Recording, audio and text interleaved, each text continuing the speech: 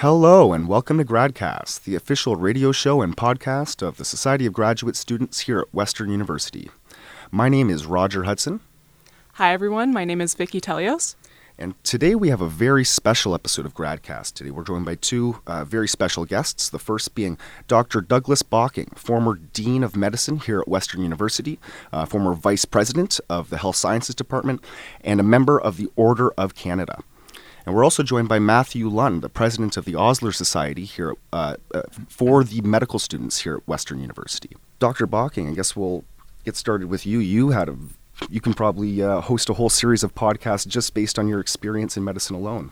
Well, thank you for including me in this broadcast. I've been a long-time member at Western. I started medical school in 1938 and have seen a lot of changes since that time.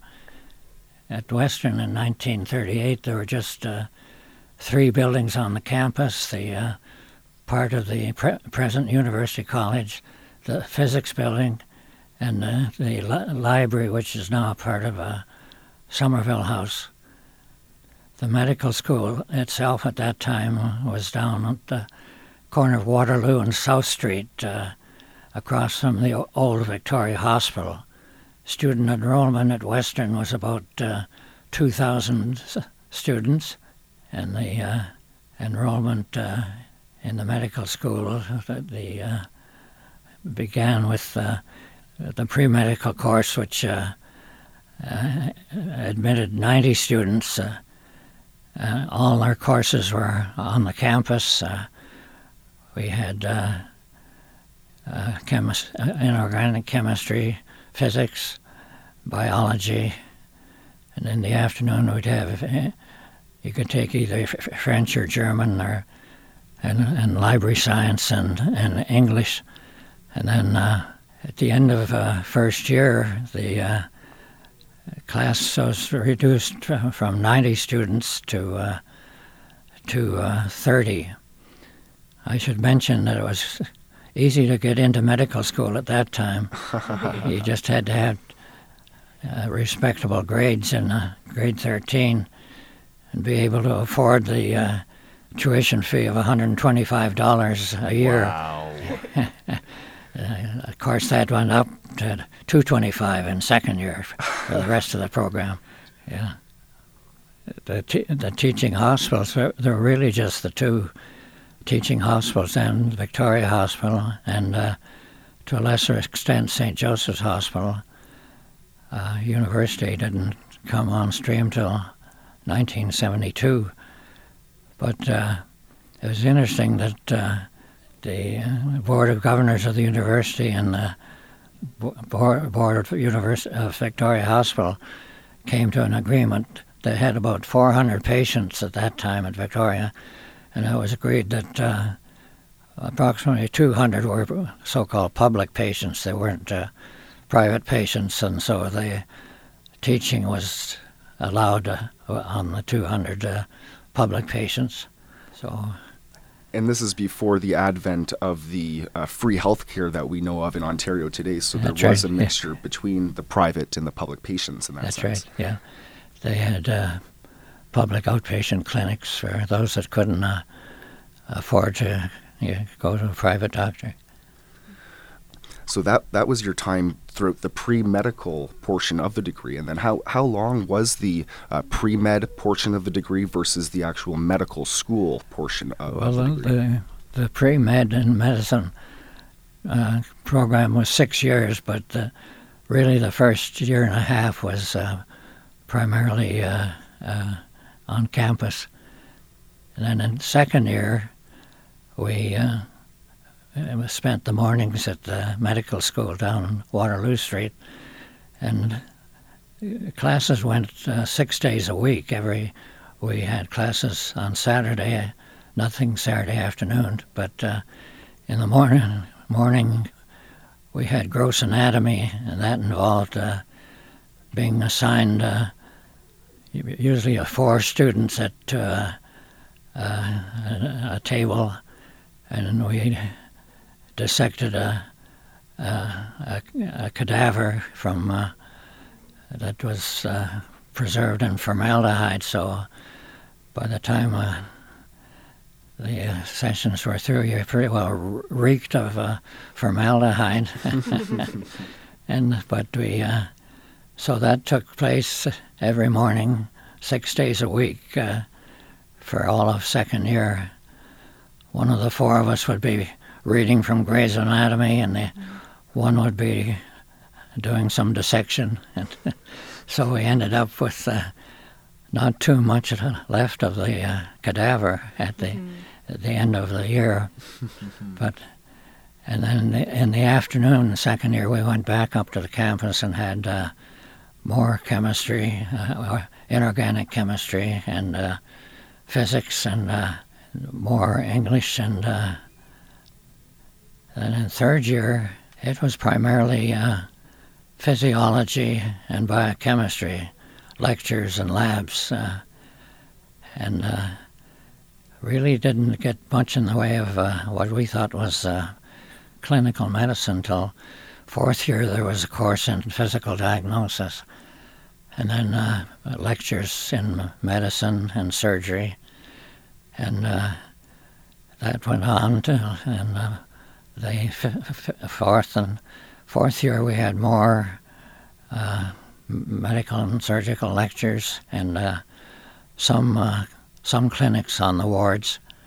Bacteriology took part of every afternoon in that year.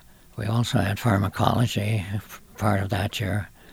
Fifth year we had more medicine lectures and surgery, and so that there wasn't any really much direct contact with the patients. That was mostly didactic and clinics at the bedside. In the last year, the sixth year, there were 3 terms, and that was when we had clinical clerkships either at Victoria or St. Joe's, rotating in through the different specialties. And we had courses in OB and pediatrics, psychiatry, and a little bit of public health. 1 or 2 courses on medical ethics, and another on medical jurisprudence. So that was pretty well the extent of the 6-year program. And so it was then during the 6th year that you really got to start really interacting with patients. Yes, that's right. Yeah. Very interesting. Compared with now, I guess it's in your 3rd year, and you have your clinical clerkship, and yeah, that's right. And electives in 4th year. Yeah. And Matthew, I guess just based off what Dr. Bocking has told us, how do you feel like the current medical school curriculum compares or differs based on that? Well, a lot of that sounded very familiar to me, particularly the anatomy lab, the dissection. Yeah. We still have formaldehyde, and we still go home smelling like it. Most people do a 4-year undergrad and get a Bachelor of Science or a Bachelor of Arts, and then they start medical school, which is now a 4-year program. The first 2 years are, again, the didactic teaching, small amount of patient contact. Yeah. So we get maybe once a week we get simulated patients in, so they're actors basically, and they have roles, and we interview and take physical exams as if we would on a real patient. So just volunteers that are coming in to... They get paid, but so they cool. come in, and we that's how we're learning our history taking and our physical exams. But it's not till the 3rd year clerkship that we start actually getting into the hospital and doing patient care. Very interesting. Yeah. And Dr. Bocking, you mentioned that after the first year, more than 2/3 of the students are weeded out of the program, down from 90 down to 30. Yeah. Would that same 30 individuals or in the program continue on throughout the entirety of the medical school curriculum? Yeah, we were encouraged to stay in medicine rather than join the service, because I foresaw a need for doctors in the long term. Because this was right around the time when World War II was taking effect. World War started in September 1939. Wow. Yeah. And I think I mentioned that the group of 90 that were dropped down to 30 to 60 students that didn't get into medicine Some would join the service, some would go on to an arts or science degree. It was interesting, the faculty size was much smaller than in the basic science departments. There were usually two faculty. In anatomy there's Dr. Skinner and Murray Barr. In physiology there was a Dr. Macklin, and in biochemistry Dr. McCollum and Dr. DeLuca. The dean at that time was Dr. Fred Campbell. He was a general practitioner and then a part-time dean at the medical school, which is quite a change from now. In the clinical departments, several of the doctors had joined the service. Dr. Hardy Geddes was a gastroenterologist. He went in the Army, and Ab Maury was an obstetrician. He went in the Navy. I wasn't quite sure why he went in the Navy, but he said it was to get away from the women. Anyways, and then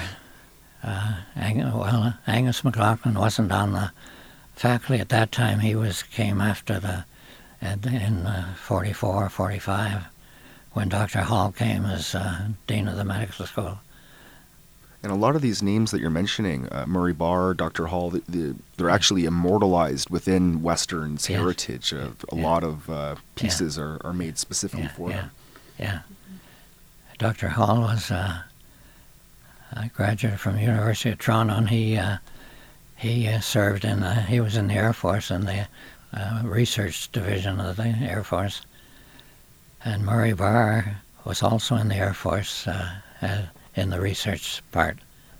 So it seems that a lot of the physicians of the time were either compelled to go into the service or chose to go in, yeah, on their own accord. There was no conscription then.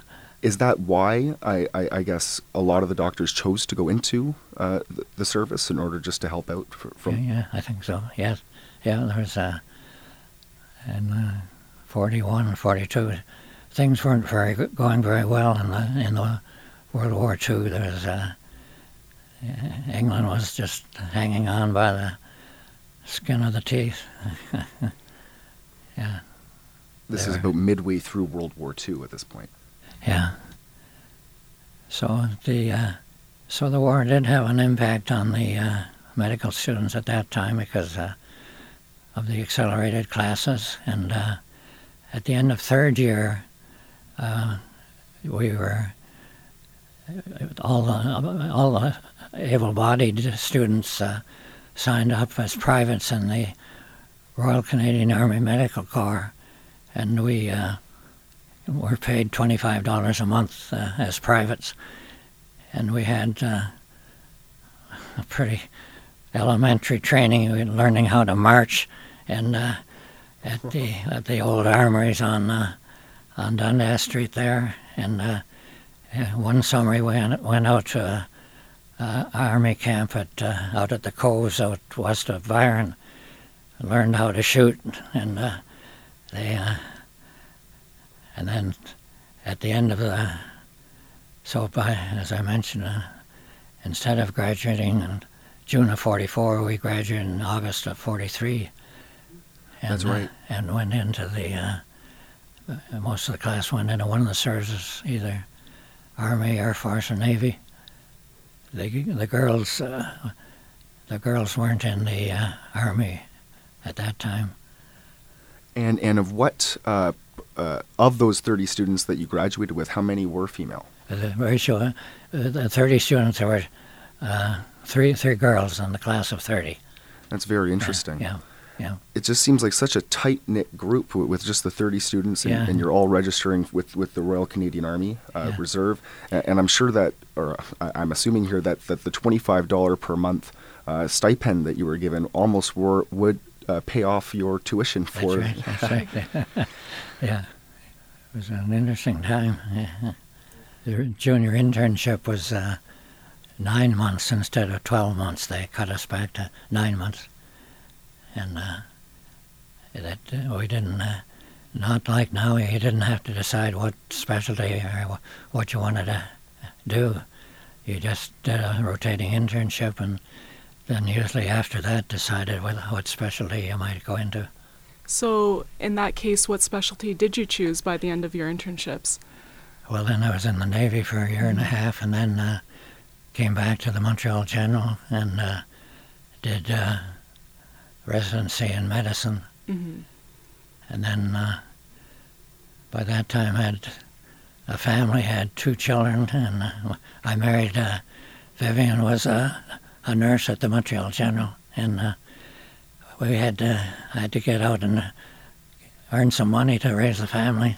So I went to a clinic up in Hawkesbury, Ontario, up on the halfway between Montreal and Ottawa on the Ottawa River, I see. and joined the Smith Clinic and did internal medicine there Internal medicine. for 2 years, Okay.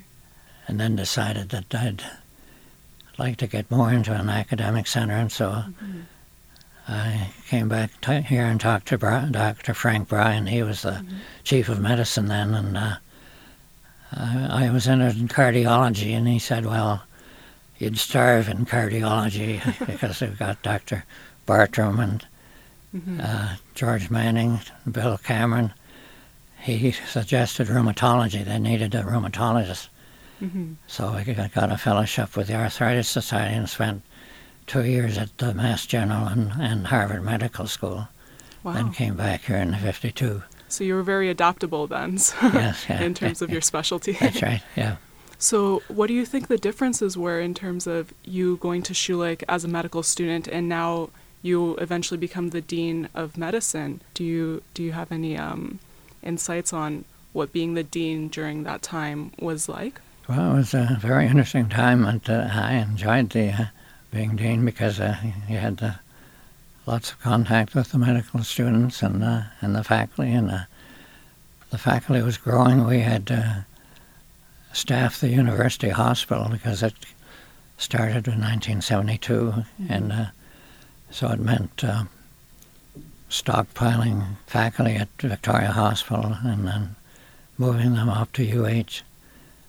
Yeah, there were new programs being started on physical physiotherapy, occupational therapy, Okay. speech pathology, and audiology.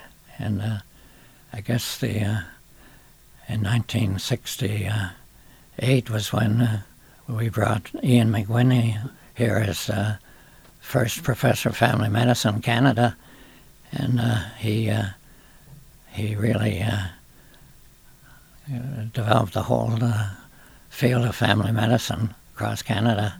Yeah, he's well known to current medical students as the Yeah. father of family medicine in Canada. Yes, Yeah, there's a Ian McWhinney lecture every year, and Yeah. the family medicine building has pictures and plaques dedicated to him as well. Yeah, That's incredible. Yeah, it was a very interesting time. Been a few changes since then. Were there any experiences during your medical school curriculum here at Western throughout the war that influenced how you taught or the way that you conducted the program when you became dean? Well, I was involved in 1959, I guess it was. I chaired the curriculum committee that looked at the existing curriculum and began to make changes, cut back on the gross anatomy a great deal, and that experience with the curriculum committee was quite valuable. Yeah, when I was dean. Yeah. And Matt, do you have any current perspectives on how, potentially based on how Dr. Bocking's explanations of these past histories have been for the medical curriculum, how your experience potentially differs? Or Well, they seem to be changing the curriculum every year. It's really ongoing. They make big changes consistently, and they seem to be very receptive of student feedback for each course and how the curriculum is run in general. Dr. Strong and Dr. Tiscott are very involved in making sure that Western's medical school curriculum is one of the best in Canada, and There's definitely a lot of curriculum development going on right now, and some big changes coming as well. Good. And we can talk about one really big change, which is the tuition, I would think, between Yes. then and now. Yeah, I'm a little bit awestruck at your $200 tuition. I'm paying $28,000 this year. How much? $28,000 this year to attend medical that- school. Is that the regular fee for? Yeah, Wow. yeah, and it goes up every year. Mhm. Probably Yeah. the maximum that it's allowed to. Yes. Yeah, exactly. Yeah. So medical students graduate with a lot of debt these days, and Yeah. yeah. It's not something, I guess, you can just sign up for an Army Reserve and pay off the entirety of the debt necessarily. Actually, you can. Really? So the Canadian Armed Forces and one person in my class and a couple in the year above sign up with the Army, and there's a Army medical program, and they will not only pay your full tuition, but pay you a salary on top of that. With the deal being that you have to provide, I think, 4 or 5 years of service after you graduate, but they will pay for your residency training in family medicine, and you in return you give 5 years of service. But you can, if you're interested in the medical field, you can, or in the Army medical field, you can sign up. Yeah. That sounds like such a wonderful deal. Yeah. So, Dr. Bocking, you mentioned that there were maybe 2,000 students in total at Western Yes. when you were a student. I think that varies quite differently now as well. I think we have upwards of 50,000 or something like that. Yeah, Matt, I think about 35,000 35,000. at Western. My medical school class is 178, I believe. Well. With most of us here in London and about 30 students in the Windsor campus. Yeah. They don't cut 60 people anymore.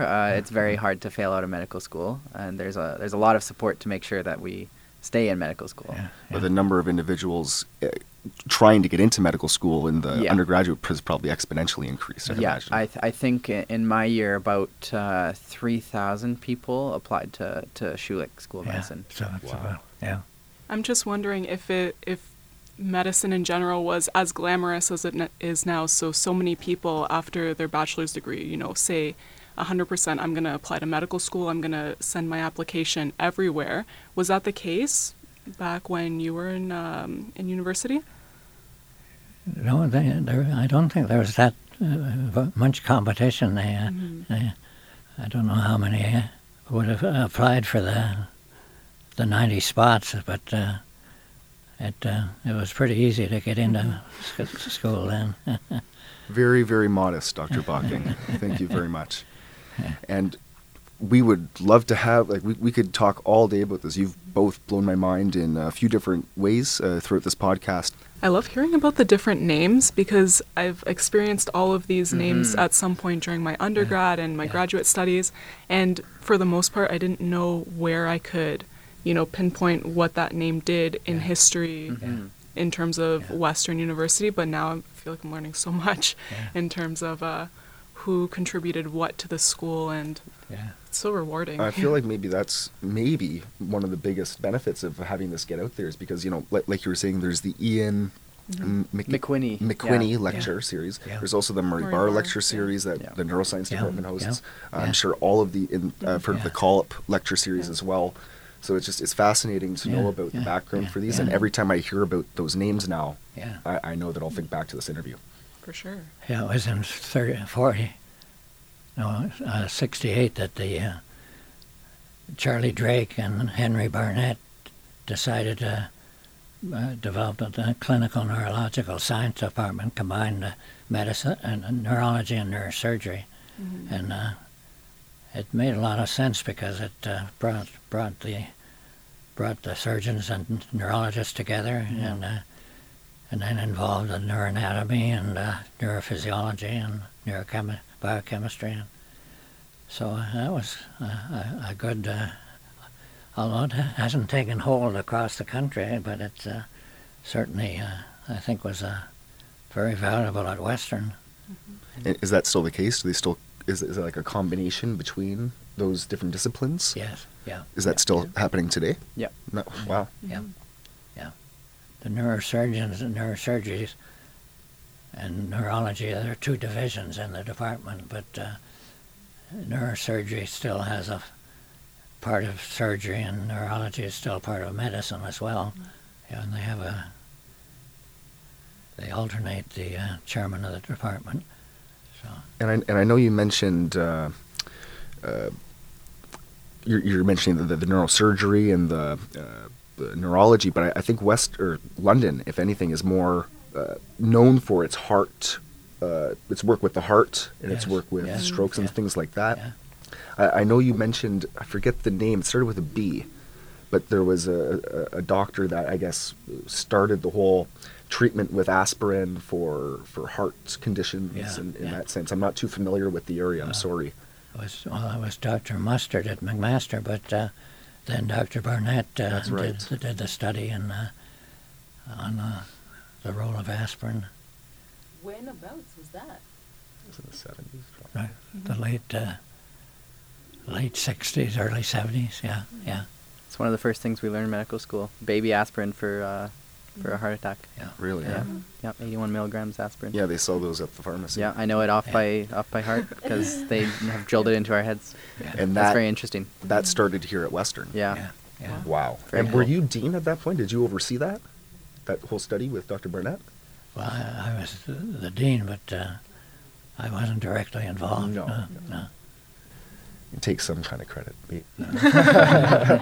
I'm sure we could literally talk all day about this. As I said earlier, Dr. Bocking, you could certainly have your own series of podcasts just on your experiences throughout your history in medicine. We are approaching the end of our time for the show today. So I'd just like to thank you again, Dr. Bocking and Matthew Lund. We learned a lot about the differences between medical school curriculum throughout World War II, pre and post, versus today here in 2018. We learned about the accelerated medical school curriculum that Dr. Douglas Bocking was exposed to. And we would love to hear about more of these stories again in the future. Yeah. You're both welcome on again at any time. If you'd like to catch us at any time, these episodes are aired every Tuesday at 6 p.m. on CHRW 94.9 FM. You can check out all of our episodes at gradcast.ca. And if you'd like to get involved with the show at all, you could email us at gradcastradio@gmail.com. This has again been a production of the Society of Graduate Students here at Western University. Thank you very much for listening, and have a wonderful week. Very good. Yes. The Gradcast theme tune has been composed for us by Matthew Becker.